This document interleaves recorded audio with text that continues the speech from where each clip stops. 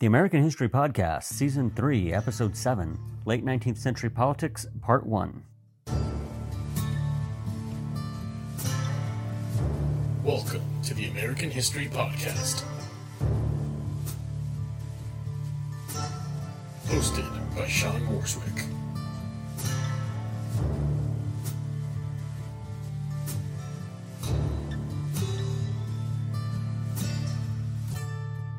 Welcome back.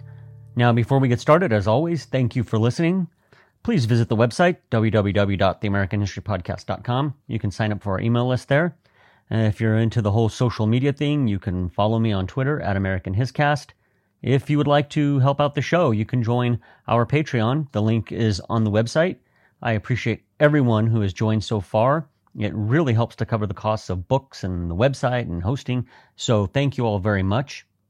Just a shout out to our newest member on Patreon is Cara Di Domizio. I hope I got that right. Thank you for joining. I've also forgotten to send a couple of shout outs out there to Chris Fernandez Peckham and to Chris, all of whom are members as well. So thank you all for joining. I should also mention before we get too much further that if you're on Patreon and donating at the $2 level at least, what you get is you get the show a week early and it remains ad free. I expect that we will be having some ads here soon. So if you like it without the advertising, that's an incentive to join the Patreon. If you join at the $3 level, you get access to 1983, the year the world almost ended. We just published a new episode for that series about the Russian Revolution and the worker state. It's part of a 2 or 3 part series in which we're kind of discussing the background of the Soviet Union. And I'm already working on the next episode for that. So head over there, the website, sign up if that's your cup of tea. Finally, you can also email me any questions or comments or concerns that you have. The email is sean@theamericanhistorypodcast.com. All right. Now, this week, the song of the week is Turkey in the Straw, provided to us courtesy of the Internet Archive. And we'll see you on the other side.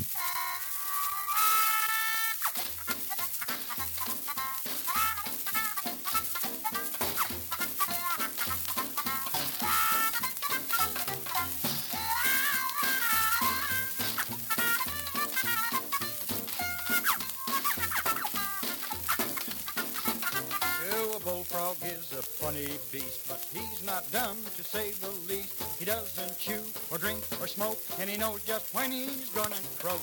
Turkey in the straw, turkey in the hay. Turkey in the straw, what'd you say? Roll up, twist him up a high, tuck a haul, and hit it up a tune called Turkey in the Straw.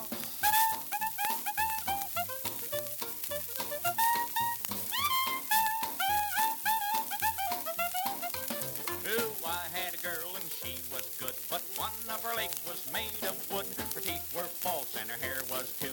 There wasn't much that I could do. Turkey in the straw, turkey in the clover. Okay, so let's start by discussing the Panic of 1873 and the depression that was a result of the inflation caused by the Civil War, as well as the bubble created in railroad building. Now, the resulting economic depression was quite severe. Western mining states and farmers sought the introduction of silver into the nation's monetary standard, and this was in order to create inflation, which we've talked about on previous episodes. Remember back in episode 3.3, the supply of money doesn't really matter, or I should say the size of the supply doesn't really matter. However, the government starts to inflate the currency. What's going to happen is that it's going to push savers out, or it's going to punish savers, I should say, and it's going to discourage saving. It rewards debtors in that they will be able to pay back money borrowed today with cheaper money earned sometime down the road. Now, one of the so-called mainstream comments that you often see about the 1870s and the Panic of 1873 specifically is that it results in a depression and in deflation. Now, there's a problem with this narrative, so let's break down what led up to it and then move forward a bit. First, you had an inflationary environment in the United States in the 1860s. Why? Well, the United States government was fighting a war, a massive war, which had a massive bill attached to it. They were also in the midst of a massive public works project, the building of the Transcontinental Railroad. The federal debt in 1860 was somewhere around $64 million, but by 1866 it ballooned to over $2 billion. Now, I'm not a mathematician, but that's a pretty big increase. Economic historians in this narrative often argue that the monetary contraction in the aftermath of the panic led, in 1879, to a resumption of payment in specie, or hard currency. Now, this issue, the money issue, emerged as the biggest political issue of both the 1870s and the 1890s. New political parties, such as the Greenback Labor Party in the 1870s, the Populist Party in the 1890s, they were dedicated to increasing the money supply by adding massive amounts of silver. The climax of the issue was in the election of 1896, when those who advocated the unlimited coinage of silver were soundly defeated. We will talk more about this later in the episode. There were also some economic issues that farmers had to deal with. First, they were in perpetual debt, and many ended up losing their farms to foreclosure. Now, as the century went on, advances in farming and in the distribution of food, that led to lower food prices, which caused many farmers to lose sleep, obviously. All of this was compounded by the normal difficulties farmers face. Things like natural disasters from freezing temperatures, insects, diseases. It's not an easy job, right? Now, a little bit more before we go on. What the farmers were seeing as the market telling them that it was time to get out of farming. The advances in farming, as well as transportation and distribution, that meant that the economy needed less farmers to produce the same amount of food. Now, I know this is harsh sounding, but that's what was happening. You didn't need 50% of the population farming. Because there were too many farmers putting supply onto the market, the price of food dropped. Now, the sad thing is that these drops in prices often meant that farmers would attempt to put more supply into the market to make up for the difference, or they would just increase the size of their crop. This then led to further price decreases. So it was kind of like this never-ending cycle. Now, furthermore, government policies also made things difficult for farmers. Their land was often overvalued, and thus that led to higher property taxes. Further, protective tariffs, which might have benefited manufacturers, actually hurt farmers. It meant they had to pay higher prices for those goods than they would have without the tariffs. Farmers, on the other hand, produced goods that were unprotected and had to compete on the world market, often against people who could produce the same thing for less. To make matters worse, you had these agricultural trusts which made items more expensive for farmers. There was a barbed wire trust, a fertilizer trust, a harvester trust, and even a railroad trust. Now, all of these acted to increase the price of the good in question, as you had no choice but to purchase from them. Had the market been truly open and free, competition would have driven those prices down and benefited those who were trying to make a living as a farmer. We can refer back to our economics episodes and the idea of the broken window fallacy here. I'm sure the proponents of the trust would argue that they benefited people, especially those in the industry in question. Without a barbed wire trust, the workers in that industry would be harmed. Perhaps, but this is hurting the farmers. If they have to pay, say, 20% more for barbed wire, that's less money they have for other goods and services that they need. So society is not truly improved by these groups. Finally, some historians argue the farmers of the late 19th century were politically underrepresented and poorly organized. I'll let you decide if that is the case here. All right, so now let's talk about the political rise of the farmer. In 1867, the National Grange of the Patrons of Husbandry, the Grange, was formed.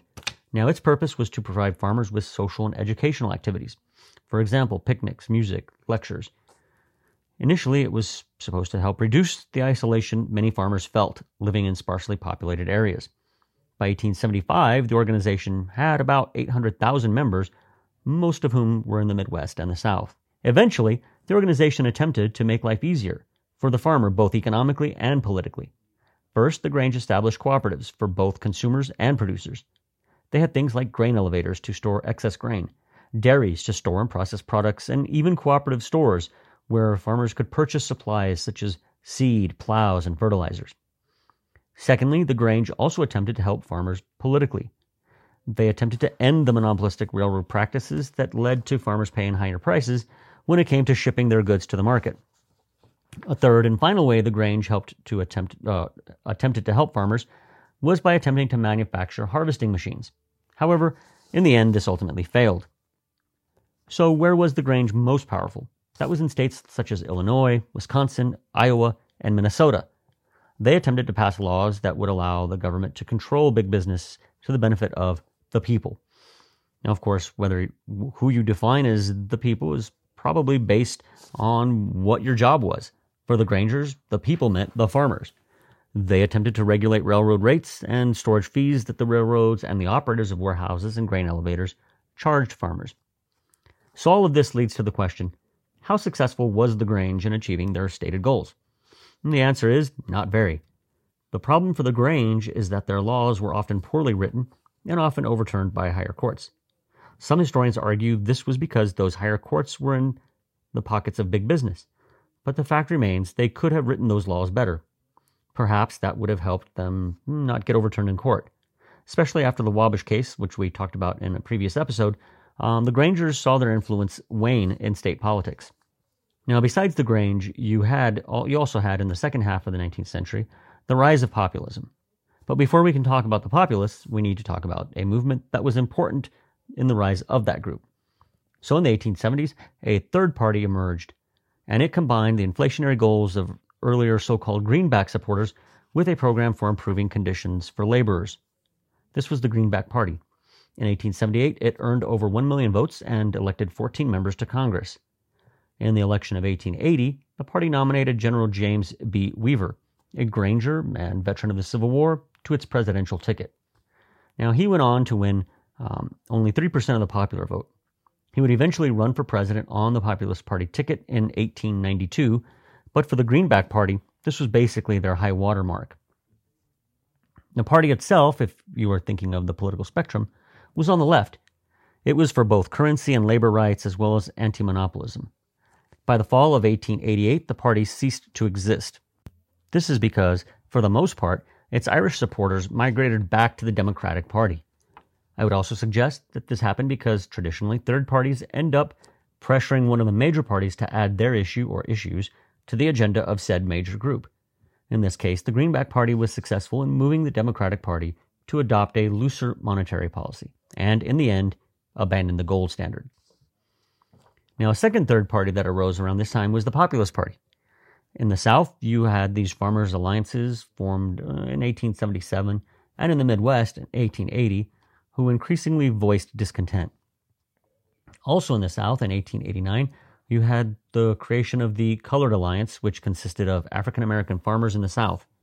In a manner similar to the Grangers, they sponsored social events and political action, as well as cooperatives. They also tried to get the government to regulate railroads and manufacturers in a way that would benefit themselves. So these farmers' alliances, they met in 1889 and boasted a membership of over 3 million members. They had two major demands: free silver and a sub-treasury plan for farmers. So let's address the idea of free silver first.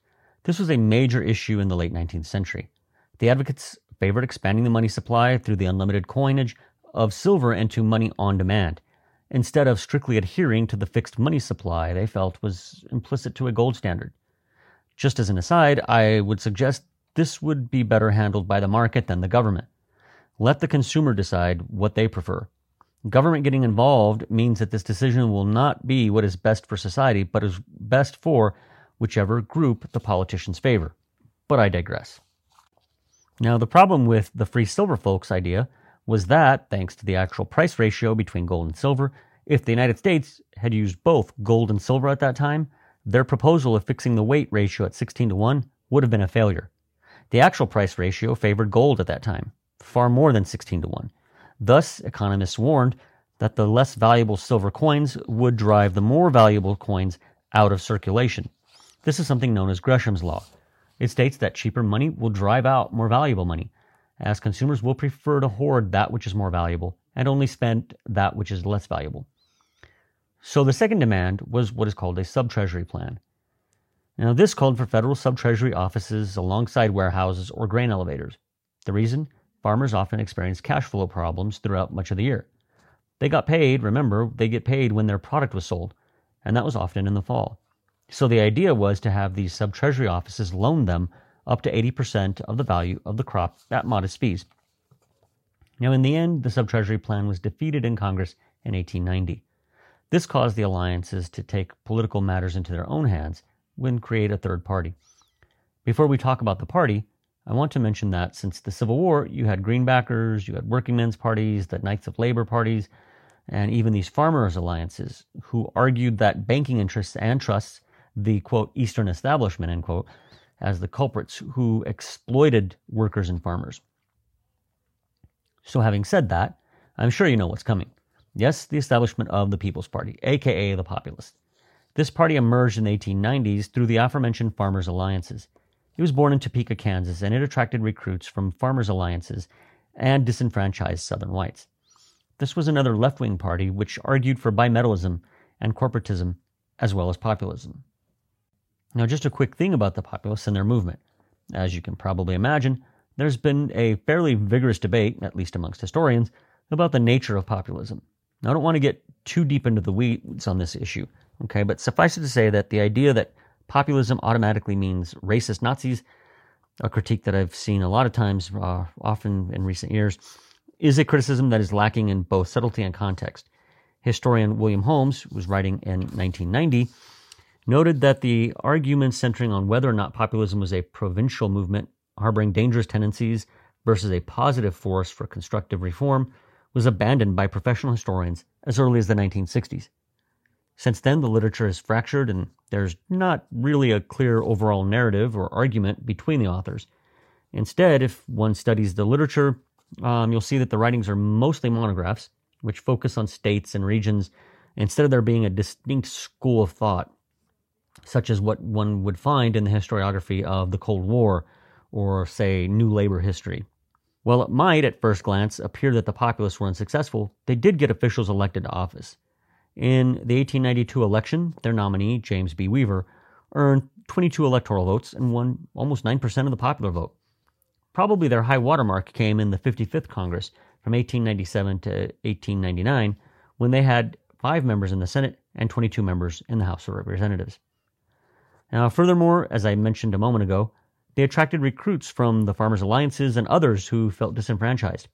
Amongst these new members was Ignatius Donnelly, elected to Congress 3 times, and a major figure in the movement. He had once been a utopian author, similar to Henry George and Edward Bellamy. Another important figure in the movement was Mary E. Lease, famous for speeches in which she denounced the Eastern establishment on Wall Street. She famously said, quote, "Kansas should raise less corn and more hell," end quote. Now, a third famous figure in the party was Sockless Jerry Simpson. who, along with Lease, traveled to the South to get the Southern Alliance support for the Populist Party. And then finally, you had Tom Watson. He was elected to Congress in 1890, where he fought for the Sub-Treasury Plan and for populist unity in 1892. In 1896, and a sign that the populist message had broad appeal, he was the Democratic Party's vice presidential candidate alongside William Jennings Bryan. So one of the issues that is often tied in with the populists, or populists, is disenfranchisement and anti-black violence. And to a great extent, there was racism present. However, that doesn't tell us much about the group, as I think it's pretty safe to say that you'd be hard-pressed to find anyone in the late 19th century who wasn't racist. Furthermore, there were some Southern populists, including one Thomas E. Watson, who talked openly about how poor blacks and poor whites should set aside their racial differences because, at the end of the day, they had shared economic interests. Now, having said that, you also had folks like Pitchfork Ben Tillman, a Democrat, who used his influence in the Southern Alliance to become governor of South Carolina and dominate the Democratic Party in that state. Tillman successfully disenfranchised blacks in that state's constitution. Now, how did this happen? Well, part of the problem was that in the South, there was widespread fears of what blacks in the Farmers' Alliances meant. There was a major push for disenfranchisement in the 1890s, along with an effort to successfully implement Jim Crow or segregation laws. Now, historian C. Vann Woodward, in his very influential book published in 1955 titled The Strange Career of Jim Crow, argued that these laws were not part of the immediate aftermath of Reconstruction, nor were they an inevitable development. Instead, he argues, the implementation of Jim Crow laws took place gradually and were a result of economic and political conflicts between poor whites and wealthy whites, conflicts which, in the end, were resolved at the expense of African Americans. Furthermore, he notes that segregation was not a characteristic of the rural South during slavery, because there was no need to fix the status of African Americans, as that was already settled. Instead, the places where that wasn't fixed, as in the urban areas, almost all of which were in the North, Thus, Jim Crow laws came to the South from the North.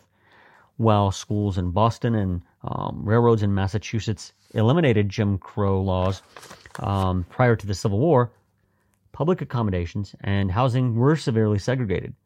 Whites in South Boston boasted in 1847 that, quote, not a single colored family lived amongst them, end quote. Furthermore, the further west you went in the so-called free states, the harsher the prescription and segregation. States like Indiana, Illinois, even Oregon incorporated in their constitutions provisions restricting the admission of African Americans to their borders, and most states carved from the Old Northwest Territory either barred African Americans to some degree or had laws requiring them to post bond guaranteeing their good behavior. Okay, sorry for that little bit of a sidetrack, but I thought it was an important point to make. Anyway, in the end, voting restrictions were essentially a method used by the ruling class to disenfranchise lower class voters in general, and not limited to denying the vote to African Americans. This implementation of voter restrictions was a deliberate attempt by the elite in the South, who were threatened by the populace, to try and destroy party opposition and widespread political participation. Okay, so that's it for today. It's a pretty good stopping point there. Next time we will wrap up our discussion of the populists. Before I go, just let me wish you all, I hope you all are staying safe in this very odd and dangerous time that we have going on with the pandemic. And I hope that you will be able to continue listening to the show. I do appreciate your support, and I do really hope that everyone stays safe and we get through this all together. All right. So thank you very much and have a great day.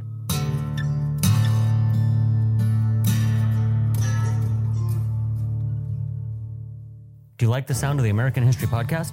My audio production is provided by the Mad Octopus. Check them out over at madoctopusmedia.com.